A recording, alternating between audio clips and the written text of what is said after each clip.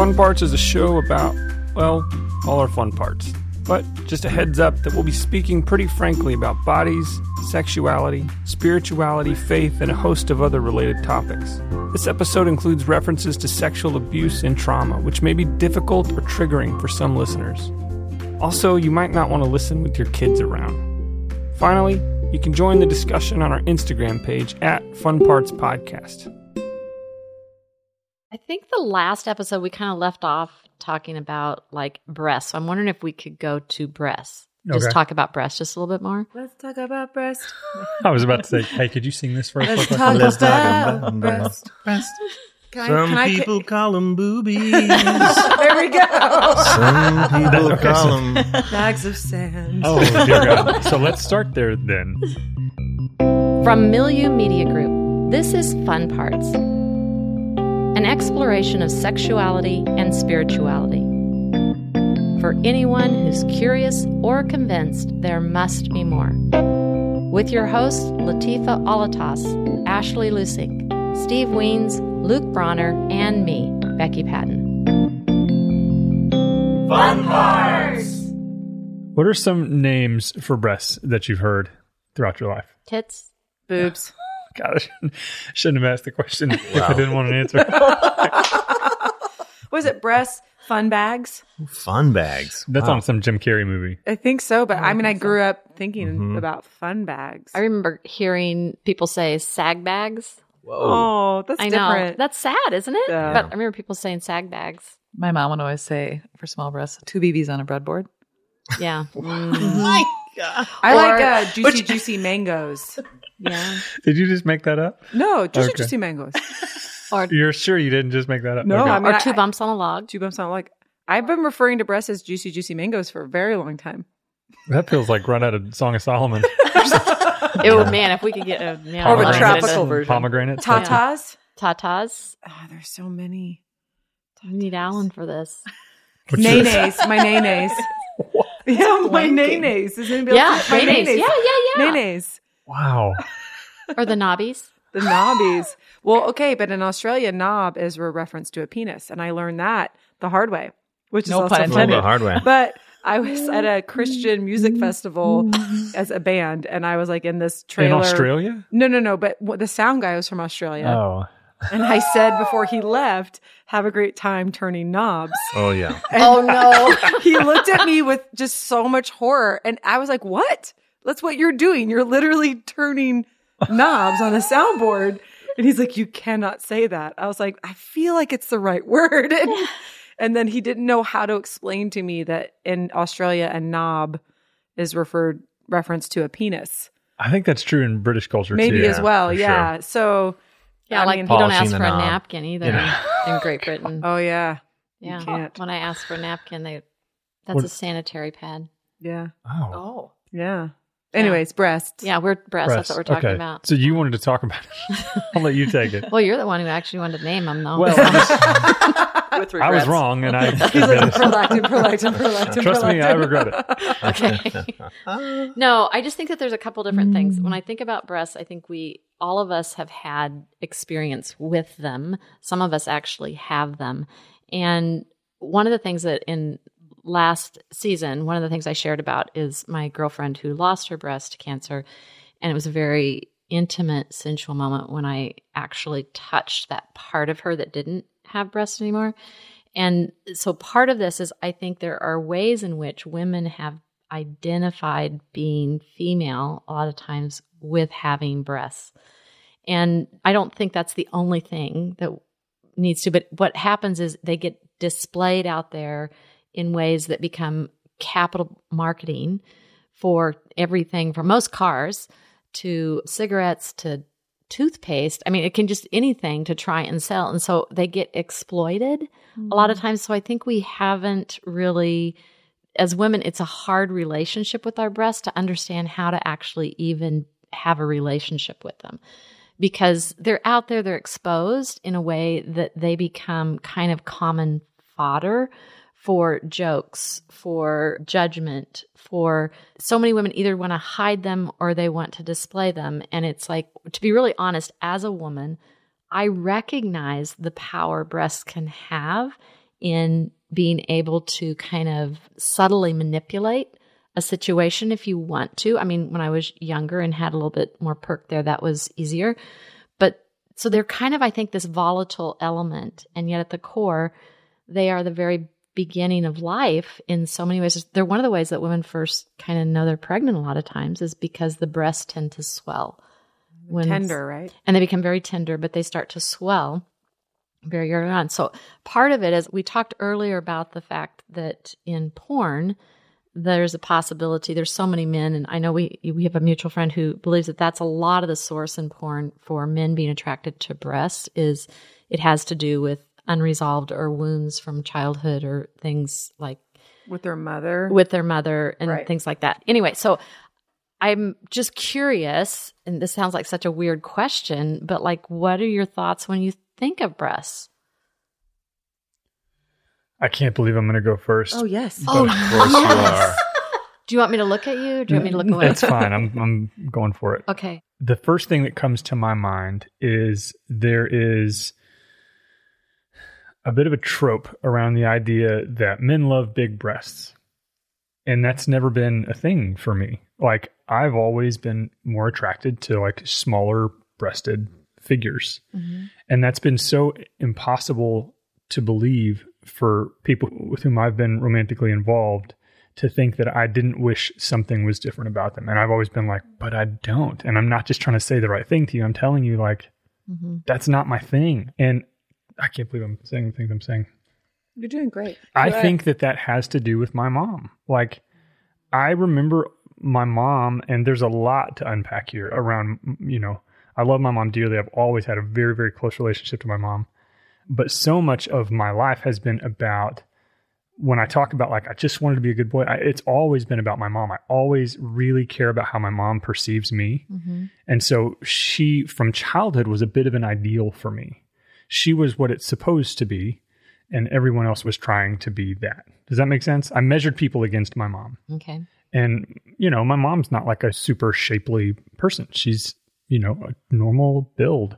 Mm-hmm. And so for me, it was just like, I didn't grow up in a world where like having large breasts was a thing to be desired or something. That's just not what I saw growing up. And so it's not something that I find like a natural draw towards.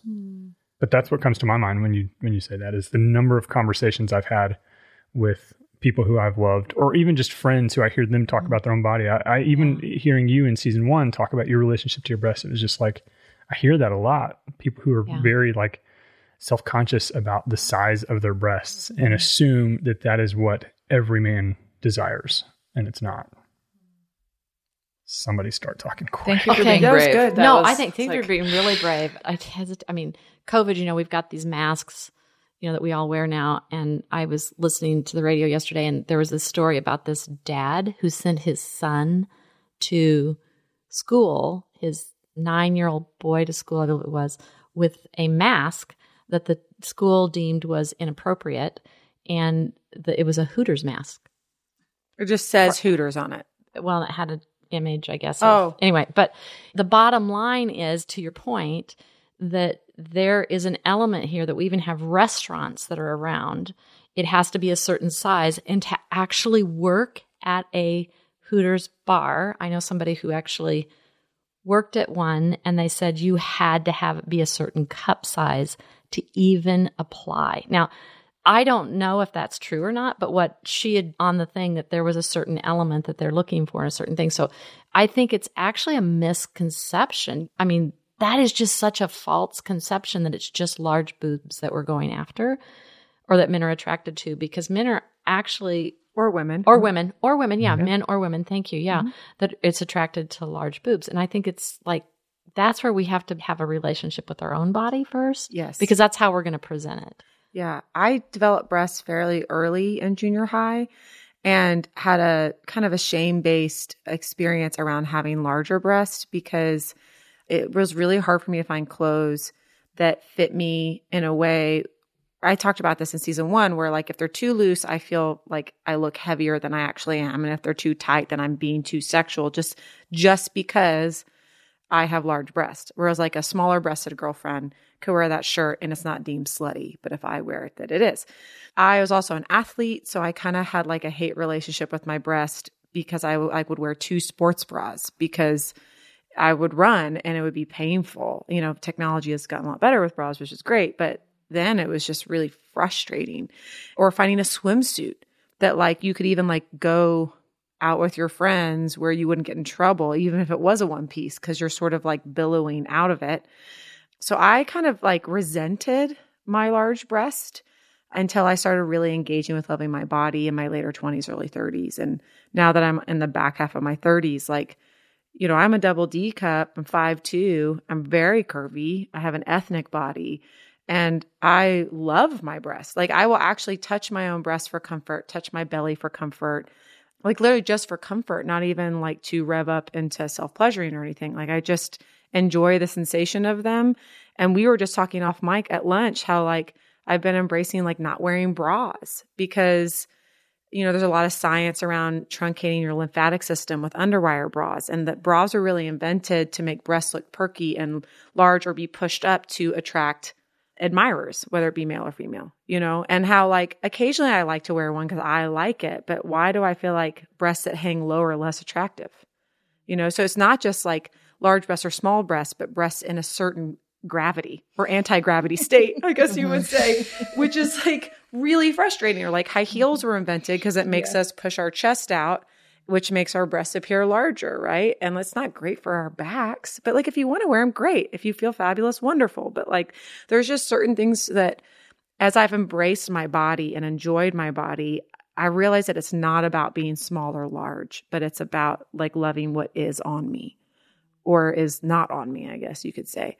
And when I think about my partner, I like really don't, I want him to be healthy, but I don't really care about like his shape and essence. Like I just love his body, you know? So if his belly's one way or his pecs are one way, you know, like Alan's pecs are one way. There it is. There it is. But like, it's like, I think I've found myself attracted to a lot of different shapes, and it's really about being attracted to a person, you know, and why do I not give myself the same benefit? Yep. I guess would be the question. I'm curious about women and breasts and their relationship with their breasts because, you know, the bra industry, I mean, bras are so expensive. Oh my right? gosh, They're so yes. expensive. And it seems like to get one that really fits in the way you want to, it's nearly $85. impossible. And how to do it. $99.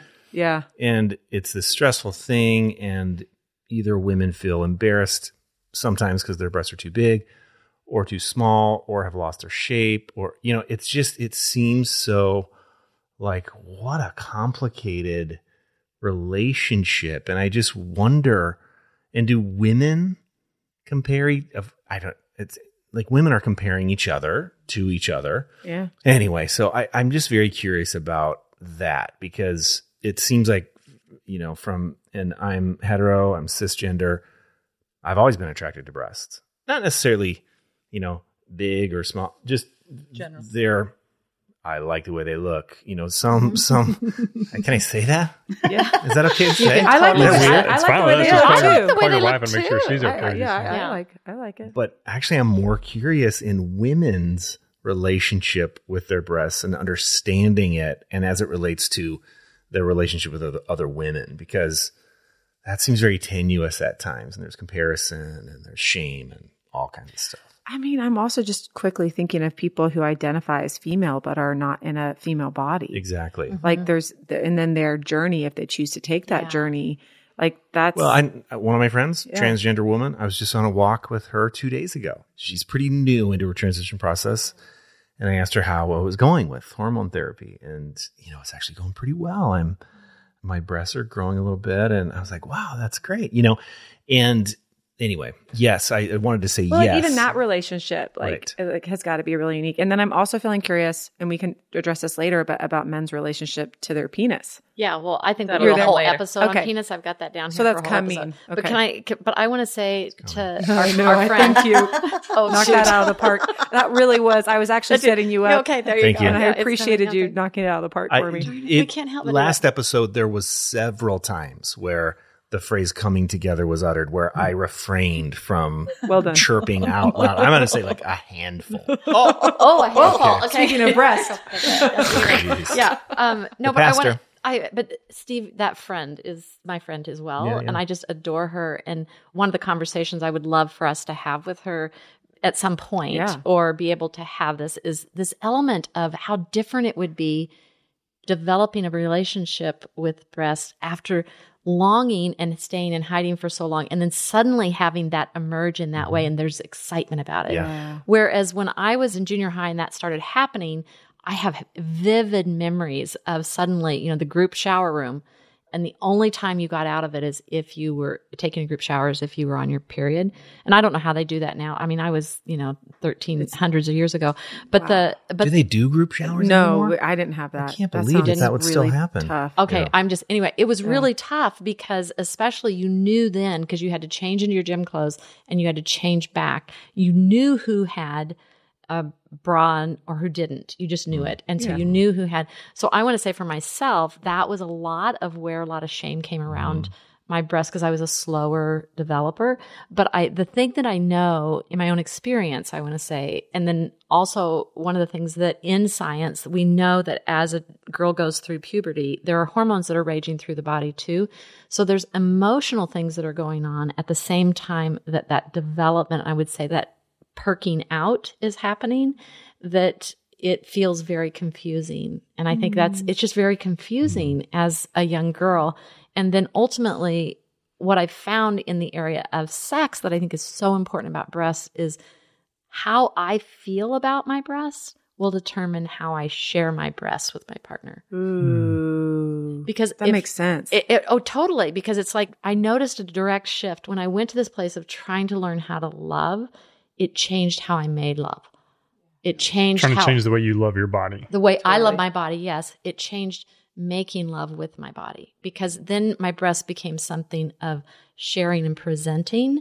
And like, I want to share these with you. And that's so different than I'm ashamed of them and I want to hide them. And so sometimes I think, and I'm just going to speak for myself and my own experience.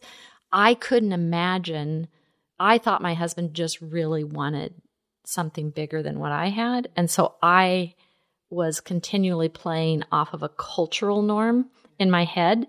And I want to say, as our relationship deepened and as I began to have deeper elements of sex with my husband, of vulnerability, I began to trust him in deeper ways.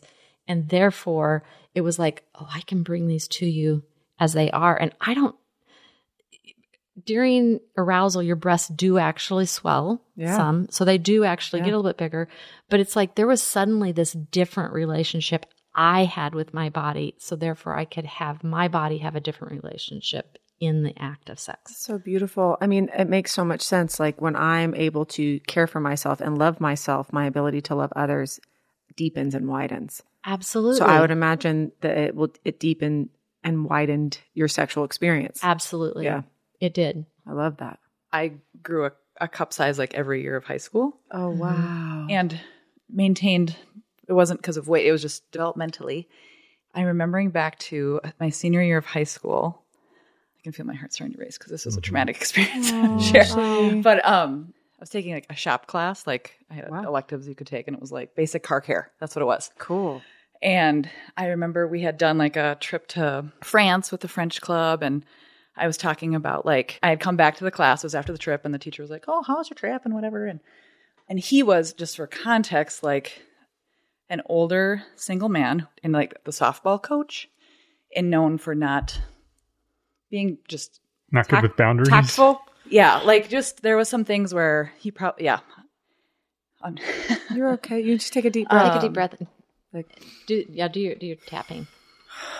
I just haven't talked about this for a long time, but I remember sharing like there was like these three things that my French like host brother had talked about Americans, and one was like how we're fat and lazy, and all women have breast implants. It was just kind of this thing, and I'm like 17 years old, just like regurgitating what I heard and whatever, and his response was, "Well, did you tell him about yours?" What? And I was like, and I think about my 17-year-old, like I don't even remember. I just completely shut down. It was just like 3 girls in the class. Like it was just like this. He said this in a moment. classroom. In a classroom in front of all these. The teacher. The teacher did. That is so inappropriate. It was extremely. And I actually went to the principal, the associate principal about it. It was like one of those moments of like, this is not okay. And to be honest, my own dad did not know how to handle it. Like he was just like, you're making too big of a deal out of this, which is another whole layer of all of this too. But the school administration didn't do like anything. And this was like, this man had like a laundry list of offenses building up over time. It's kind of what I was getting to earlier. Like this was nothing new, but no one was going to do anything about it.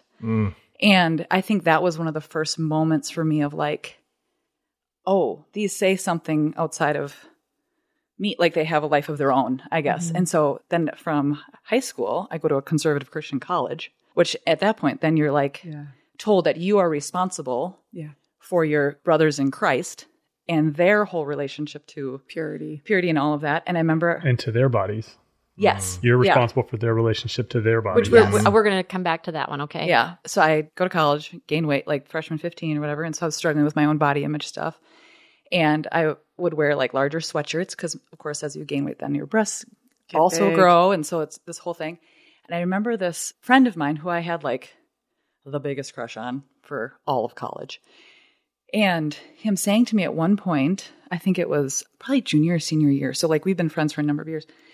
And he thanked me for wearing large sweatshirts because it kept him from stumbling because I had a large chest. So it just reinforced. 100%. And I remember thinking too, like I had this very weird, like, because I also was like in love with him, like it was this weird, like compliment. So like, I just think about the twisted nature of that. Like it was just so, it was just messy. And I mean, that's been a comment. Like I remember I had actually only a couple years ago, like there was a drinking situation with a work gathering and it was the person who ran the company said to me, you have a nice rack. Like just that has been like something that's like been this whole thing. And over time, at that point, like I've come to like such a different place in relationship to them myself.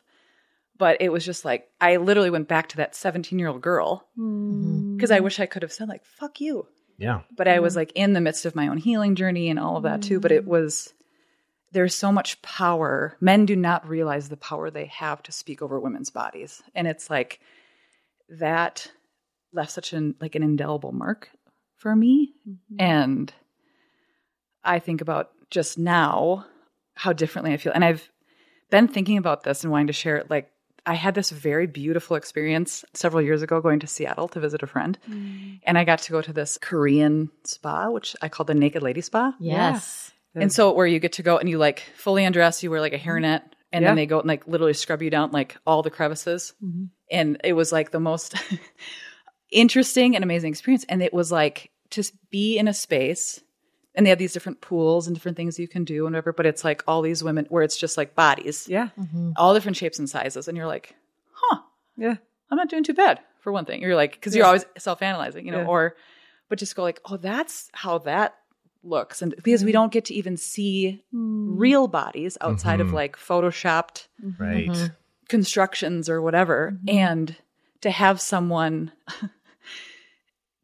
literally scrub me down in a way, but that was so non-sexual because they were just cleaning and it reshaped my relationship to my own body. Like I had this whole like comfort level that I'm like, like it was the beginning of like that shift that started to happen. And it was just a really beautiful experience, very unique experience. And it was awesome because it was in a different city. I knew I wasn't going to run into anybody I knew. I think it's interesting you mentioned the power that Men have to speak over women. And I think we've given them that power. Yeah. Well, and I don't think it's just men. Like I'm thinking of the number of times I've been sitting with a female friend or someone, you know, and like someone pops up on the TV and their first thing is like, those are fake. Those are fake. Her boobs are fake. You know, like that instant call out of there's something unnatural here. And I'm always like, what is that debate about? Like, it's jealousy. It's self-indictment, I think is what it is. It's like I'm incriminating myself, feeling like my breast, at least I'll speak to myself when I have said things that are critical of other women's bodies that I deem are quote unquote more attractive than mine. It's generally out of jealousy or bitterness that that's not what my body looks like. But I don't currently desire to get breast implants because the definition that culture has given us of what beautiful is, I'm still deconstructing on some level. But at least for me, when I have torn down another female for their appearance or their attractiveness, it's generally out of jealousy. I'll just be really honest. And I try not to do that anymore, but I definitely have been critical of women who are more free with their bodies or more open with their bodies or have a body that I would like to have but do not have. When I think, I'm even thinking of like, when I hear some of the stories that y'all are sharing, like how do we teach ourselves in a moment to not like to not assess whether something is real or fake and like pass judgment on that thing, but rather see the trauma that person may have experienced that made them alter their body, you know? Yeah, I think it's about seeing somebody as like a complete whole, also divine image bearer. Like it's about not seeing just bodies. Even when it comes to ourselves, when I think about, I have had friends, I have not done this, but I've had friends, multiple friends tell me that they've stood in mirrors and taken Sharpies and circled areas of their bodies that they hated or cut or do things because they're so ashamed of their inner thighs or underarms or stomach area or butt area. And I mean, women are hard on ourselves and we're hard on each other in certain ways, in certain phases of my life. That has been true of me too. And so like, I think as we start to like look at the qualitative beauty of human beings, which is so many things, mind, body, soul, spirit, when we can do that for ourselves, at least for me, it's become much easier to like see that qualitative entire experience in somebody else, as opposed to just like, oh, there's a piece of ass or there's a hot rack or whatever it is. That phrase, God, that's rack. like running I want to say, through. like, how do you get to a place where that's how you think of a, let alone to say that Well, to a woman? it's disassociation. I think we disassociate in order to sometimes consume, or sometimes we disassociate because of our own trauma. I think it's generally, Becky, you can probably speak much more knowledgeably than I can, but no, I mean, I don't think I'm an expert. I mean, I have some, but I don't think I'm an expert. Yeah. I think that here's the thing that I know is I can't give the grace to somebody else if I can't give it to myself. Mm-hmm. And so I know that in 1984, when I began the journey of like, okay, I want to embrace these breasts, and it came from at a very emotional way for me that was directly connected to a physical act of nursing my daughter. And given that moment and the journey that happened very gradually, and it wasn't linear, there was this moment, I remember being really fully awake to who I was as a physical human being, and with laughter and utter delighting in my body. And it was during the birth of my second daughter.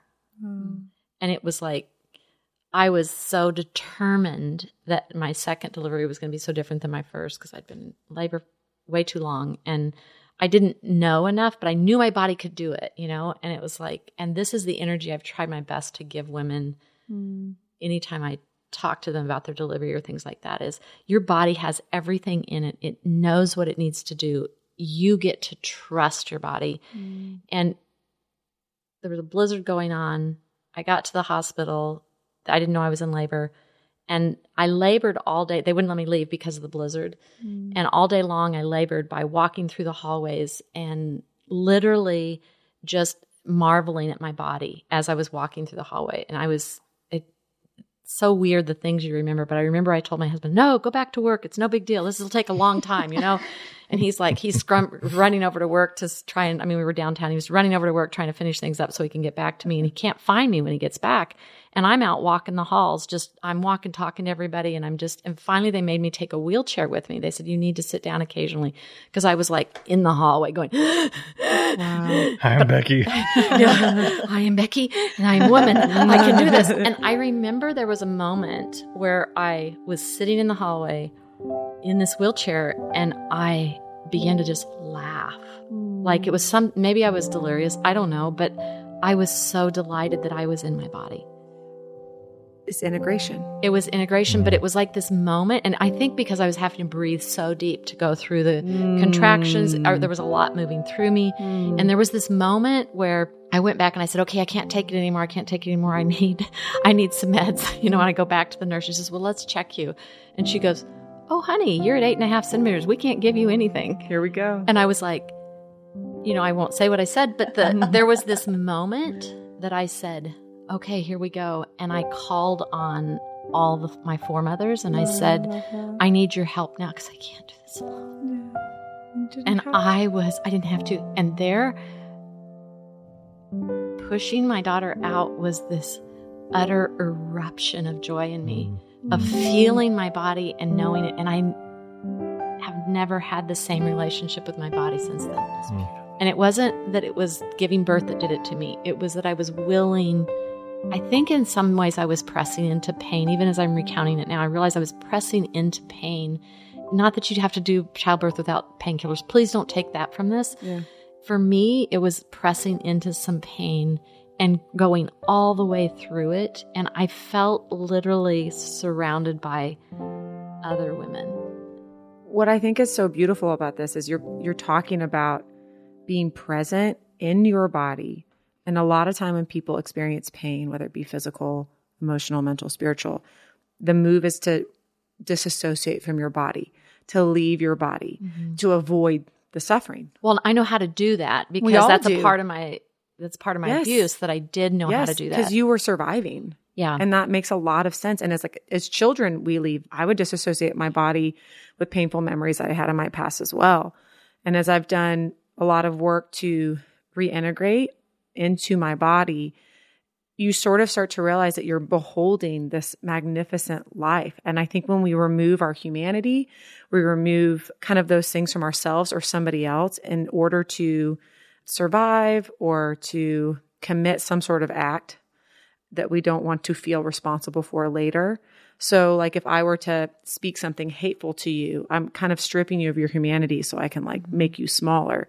If I really see you for like somebody that is infused with goodness and infused with the divine, infused like all of these things, it's really hard for me to do that. And when I think of sex in particular and sex acts where people have taken advantage of other people, whether it be through a video screen or sex trafficking or in a marriage, like when we rob our partner of their humanity or ourselves, it becomes a consumptive act, like consuming you versus like being in communion with or community with. And that's where I think it starts to create a lot of trauma, like for everybody involved, And so like we did Wim Hof breathing exercises this morning as a team, which is basically deep breath work.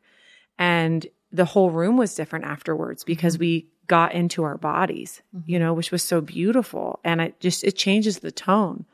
And when you said you're doing all that deep breathing, that's what I thought of. I was like, you were Wim Hofing. I was like, Wim Hofing into pregnancy. I was Wim Hofing into pregnancy. Into birth. Well, if you think about Lamaze in and of itself is using the breath, which I think is fascinating. Yeah. There's something about the relationship that we have with our body will be the relationship that we ultimately put out into the world. And I think it's just an important thing to notice is having a relationship with your body will impact how you view other people's bodies. Yeah. Well, I'm thinking even too about how you use or not use someone else's body. Like one thing that I was thinking as we were coming into this next season was the phrase that came to mind was like how I was outsourcing my pleasure, like to have, because, and what I'm realizing as we're talking through this is like, because I wasn't in my body yet. So I'd had these experiences. This is like the singleness window between my divorce and getting remarried, but having these different intimate encounters with men. And I was so concerned with their experience versus my own. Wow. Like it was this really interesting, like I had been so programmed that it was all about, as women, like our role is to you wanted please them men. To be pleased. Yeah. Like that's part of what I inherited from my family system in a lot of ways. And so I didn't even know how to connect to myself in that when we talk about like even just desire and all that. And it was a shift of getting like that. I talked about this in the last season of like having that moment in time, like I need to stop and get into my own deep healing work. And so much of that deep healing work was actually like learning to accept and love my own body, which completely changed the dynamic I had going into a more committed relationship because I got to show up differently in that. But I just think about how I was so outside focused. Like I was letting other people consume me because I thought that's what was that's the narrative. That was going to give you the connection I wanted and all of those things and whatnot. And so I just think that internal connection to the body is so important. I was thinking back to I had an experience in acupuncture last fall. And for anyone who hasn't tried it, it's one of the most oh my gosh, healing I love my experiences. It is really Yeah. awesome. I think what's beautiful about it is they put the needles in and then you have this time that you're by yourself. And I remember it was almost like I was in communication with my body. And it was this like, things were being cleared out. I was doing a lot of gut work and it was like, I could see like the soil being tended and like being like reworked. And so that like new things could grow, which I just think about like having this moment of realizing like I was creating space for life. Yeah. Many ways. But it was just such a beautiful experience to like actually communicate and realize like my body has its own stories. It's trying to tell me if I will listen. I think your body has its own consciousness. For sure. Yeah. And I've had moments like, I'm going to thank you, like just being consciously aware. I'm like saying that back. And it's like this dialogue that's happening between that has changed so many things for me. So, And it's interesting because I'm realizing a couple things. When I went through that, the thing that I have told myself over and over again when I was doing some healing work on myself, because it wasn't really until after my second daughter was born that I realized I needed to get some help. And it was going through that experience physically made me realize whatever I faced, I could press through. I have an aunt who, it was like 3 months after I got married, and she came to visit our family, and she called me down in the basement. She says, "Come here, I have something to give you. I didn't give you your wedding present. I want to give it to you." So she takes me downstairs, and it's the anatomy of the female body. And that's what she gives me. And she said, "I know this is my wedding gift." And she goes, "Here, the thing is you need to know about your body. I know you hate sex. It's an obligation for you. You have to do it. And no matter how much your body refuses, you have to lay there for your husband." Oh my and I remember goodness, looking at so her and I looked at traumatic. this book and I was like, and in that moment, I mean, it's not what I was experiencing. I mean, I was having great sex at You're that like, point. No, I've been getting it. Yeah, I know. no land down happened. But in that moment, what I saw, and I didn't have the language for it at that time, but years later, I realized what I saw is I saw the generations of pain that she was carrying. And that was an act of love for her. Oh, it was a huge act Yeah, of love. you She can was hear it. giving Yeah, me even something there. that she's like, "I am here for you. I want you to know this." It was a huge act of love. But what I realized is that aunt had gotten remarried to a man. And later I found out he required her to have sex with him every night. And required because they'd gotten married. And now that he said, "That's your obligation until the day I die. You will do this." And I mean, I didn't know that at the time, but when I was looking into her eyes, the reason I'm saying this, and she was in her 60s when this happened, can you imagine the pain she's looking forward into life? And so anything that we don't resolve wound-wise, we will want to pass on in subtle ways. So even the work that you were saying there, Latifa, about, sometimes I do that because out of jealousy and stuff like that. So as you do the work, we have a different energy we get to put out into this world that is like, I mean, I remember doing that too. I have a real curiosity when I see someone that there might be some enhancements. I'm always like, how do you do an enhancement there? I mean, I find myself now, and I don't know when it shifted, but I really, honestly, I don't have a jealousy of other women's bodies. I really don't. I don't anymore. But I did. I did too. I did, but I don't, because part of that is the journey of, can we actually love and accept who we are? The more that I've loved my body, the more I love, honestly, everybody's body. Like, I'm like, wow, that's that kind pass, of it multiplies beautiful. it. That's And Tove. The diversity of bodies, I also find incredibly beautiful. And one of the things that's really started that journey of acceptance for me is I started practicing Bikram yoga, and it's so hot. It's 105 degrees in the class that like I would stand right in front of the mirror so I could like really see what my muscles were doing. And I wore like a bandeau bra top and like tiny little bike shorts. And I used to tell myself I couldn't wear those things because I wasn't a size 2 and I have a curvy body and I have cellulite and I have stretch marks certain places. And then I was like, but I really need to see what my body's doing and I want to do this work. And so I spent years in front of a mirror with not a lot of clothes on and strange and wonderful poses. And I just started loving my body because I was like, look what my body's doing. Like, look what my body can do, you know? And now it's like I noticed the other day, I was looking at underwear and clothes on Urban Outfitters, and they have underwear models where there's just massive stretch marks on their legs. And I didn't feel judgmental of it. I thought, oh, isn't that beautiful? Finally. I know, finally, really. And like the Target has different size models in their store. But absolutely, there is a complete association and parallel to the more that I love my body, the more I love everybody's bodies, no matter what they look like. And so there's less jealousy. Like when I see a woman with the culturally deemed wonderful set of breasts, I'm not like, bitch, you know, like instead I'm like, you look great. Yeah.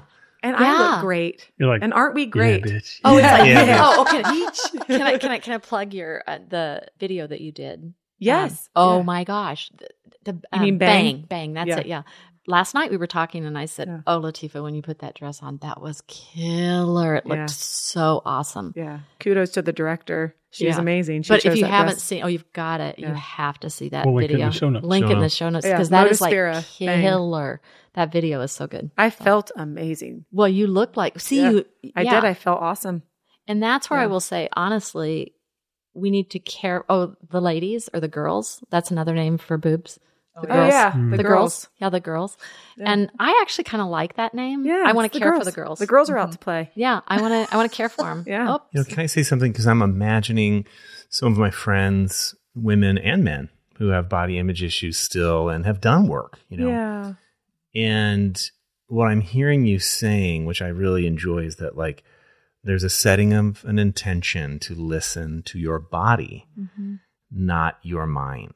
And I've been doing some just such helpful reading lately from Richard Rohr and others, highlighting that we think that what we think is the sum total of who we are and our experience. Like we think that's who we are, what we think, what was going on in our minds. When really, like actually, our minds are some of our worst, like we're classifying our own selves and others. We're judging our own selves because that's what the mind does. That's kind of all it can do. yeah. And so probably we're not going to think our way into healthy, self-compassionate So good, body Steve. love. We are going to have to learn to listen to what our bodies are telling us. And that's a long journey.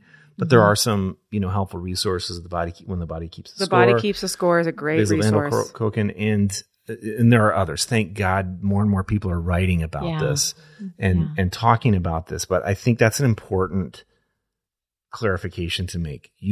I don't think, maybe you can, but I don't think you can think your way into self-love, self-compassion. No, But it was an body experience. image. It's an experience that happens. Yes. And then I don't even think you can actually name it in the moment.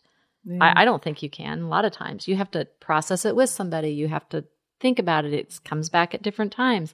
But we can do small things that have big payoffs. Like the breath work. Like I was thinking Yes. for people who say like, how do I even get started? yeah. I'm completely lost and I have so much self-loathing or self-hatred. All right, how do I integrate? Like I would say breath work is free, available all the time. You can Google Wim Hof if you want to try that. WIMHOF. Also in the show notes. Also in the show notes. So you had never done, Luke, breath work, especially the Wim Hof thing. Yeah. And you had, I noticed you saying 30 minutes prior around kind of the breakfast area that like you carry a lot of tension in your shoulders, that you've like, all these kinds of things. And then we did the Wim Hof thing. We did 3 rounds of breathing. And you said, I didn't even realize until the 3rd set that I was clenching like my shoulders up. And then I let them go, and it took 2 rounds of breath work to even have that realization, right? That you could even unclench them. It's just simple physiological breathing work that we don't need anything else than to show up and breathe. And it can actually start moving things for us. We don't have to think our way through it. Our body will guide us. Yep. And if we just give it oxygen, give it time and patience, give it presence, like it will generously like magnify and return so much. And I think we're so impatient. I've heard people say, well, I don't have time to do 15 minutes of breathing. And I'm like, you do. Like, well, like, technically you're breathing now, but like also like 15 minutes is not, it's such a large payoff. You know, 15 minutes to do a lot of things, and it's setting an intention, right? Mm-hmm. And you're not going to do it every day, maybe, unless you do. But you said a phrase this morning, even it helps you drop down into your my body. And I think that's a very helpful way to even think about how it looks. You know, it's moving from the mind to the body, you know. I kind of want to add to that too. I had experience last week. I had a couple extremely stressful weeks at work because we were in the midst of a really big project, and I had a appointment for a craniosacral massage. And the irony was this practitioner who I know well, we ended up talking for the first 45 minutes of my session because that's what I came in and what I needed. But what we worked through was, he talked about as I was so emotional, I could cry. I was immediately crying. He's like, where are you feeling it in your body? And I kind of pointed to just below my breast and but kind of the center of my chest, this, and just what was happening there. And we kind of worked through it and kind of moved towards it and this whole practice. And he's like, well, that's where your identity lies. Wow. It's in the center. And he's like, you're pregnant, your identity is shifting and changing. And of course I'm tears and all these things. But it was to feel, for one, my body release that. But then also he just said this, and it's funny because I've heard the phrase mind body before so many times, but it clicked. And he's like, up here, so neck up, he's like, that's your brain. Mm-hmm. And he's like, but neck down, he's like, that's your mind. Yes. That's actually what's giving feedback and sharing. So your mind, body. And it just clicked for me of and that's what was the problem was I was all in my brain and I was so disconnected from my actual body that just that practice of what we did together through that visualization and breathing connected me back into my body. Mm-hmm. And I physically was there we go. It was just, your body was telling you too, was giving you information. Yeah. And it was sometimes you do have to kind of, you're in an intense situation, things happen, whatever. But it was can I be intentional and reconnect now? Mm-hmm. And I think about, as we're talking about even this learning to love your body and all these pieces, this is a continual, I'm sure we'd all agree, a continual journey. Oh, yeah. Oh, yeah. In the different seasons and as things change and as things stretch and grieving what was and realizing I will never have the body I had before, that I finally really learned to love this body. And now it's really changing. And so we get to keep pre-practicing and falling in love with our body because our body keeps changing. Yeah. I mean, different seasons. And yeah, it's just different seasons. But I think it's a practice of loving our bodies that helps us to be able to move into that next season and next season. Yes. It's not I don't ever experience envy. It's just now it doesn't take over the wheel and steer the car it doesn't anymore. steer it. Yeah. But it passes through. Yeah, it passes through. Yeah. Of course it does. Definitely. But it's would I trade what I've got for that? Well, it's I'd rather celebrate that than knock it down. Yeah. So that's how that happens. You asked, how does that happen? I think that all came from that. You're how does it get to a point where a guy says, nice rack? It's that was that whole...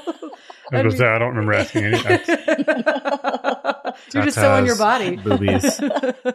What's interesting to me too about that conversation is not only the ways in which that envy sort of is projected onto other people, and that judgment is sort of projected of oh, well, they did this and they did that, and that's actually saying something about you. But it also, I've seen that manifest in an inability to receive positive messaging. So when you tell a person something that you really love about their body and they are not able to receive it because they will immediately tear down the other parts of them. They're no, it's this and it's this and it's this. And it's I hate that that's the experience that people have. And I'm sure I do the same thing, but I wish that we could get to a place of, it's back to something we said in the sort of trailer for this season of there's a difference between saying this is my body and that's okay. And saying, this is my body and that's good. I was working with this shaman a few weeks ago, and he was talking about how we have core wounds. And when we have core wounds, the instinct is to then start put walls of protection around your heart. But when you get really protective, what that does is not only does it prevent you from putting love out, it prevents love from coming in. And so he would say over and over again throughout the course of the weekend, the best gift you can give to the world is to heal yourself. Yep. And this is kind of basically what we're talking about. Because when that happens, your core wounds are addressed and tended to and cared for and listened to. It's not just ignoring them. Those walls, those protective barriers can come down. And all of a sudden you're able to give and receive love. And so that would be giving and receiving affection, affirmation, words of affirmation. And I have definitely seen that in even like my relationship to my family, which sometimes can feel complicated, I love them so much. And the more I do to tend to my wounds from my nuclear family, the easier it is for me to come to the table with them now and love them now. Like I still have opportunities. My dad has passed off this plane, but like I still have opportunities with my mom and my sister. And the more I do to care for the things that happened in our family that were hard and painful, the more I'm able to actually engage in relationship with them now, as opposed to just avoiding it altogether. And my MO with my family, unlike any other relationship I have, even to myself or others, is avoidance. It's really interesting. Yeah. And so, I mean, it's even convicting for me to sitting here talking about it. So I'm like, oh, I still have some work to do there, because like I'm still seeing myself practice some of that avoidance, and how we avoid ourselves all the time. That's part of why we leave our body. Yeah. It's an act of avoidance. But also family, like I just don't know any harder environment. Oh to yeah, do work I'm not in shaming than family. myself. I'm not shaming myself. Okay, good. I'm taking notes over here Good. again. I Like, just oh, like, yeah. oh, gotta my. keep- By conviction, I mean Yeah. like an opportunity Yeah. to like continue to, like Becky was saying, there's more opportunity to like keep doing the Yeah. work. And I'm not mad at myself. Just tomorrow's another day, and the day after that's another day. And it's complex, man. I would have never guessed with the way this conversation started, this is how it would end. Yeah. Breasts. I thought we were going to talk about breasts. Baby. Oh.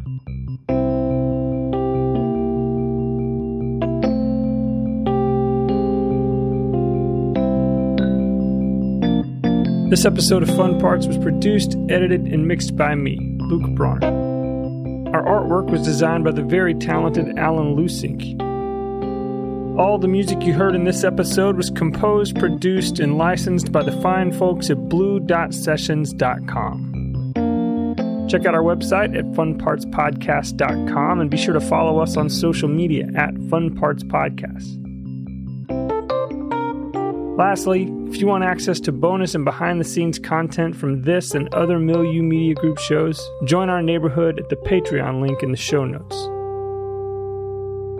And now, here's a scene from the next episode of Fun Parts. I had this thought when we were talking about breasts that if men had to display the size and shape of their penis as women do their breasts, penile augmentation would be the number one surgery that men would have. I mean, men wouldn't be able to handle it. Like if it was as obvious the size of their penis as women's breast size are, just publicly, we wouldn't even be able to walk around. Like we would stay home. I mean, the shame would be that big.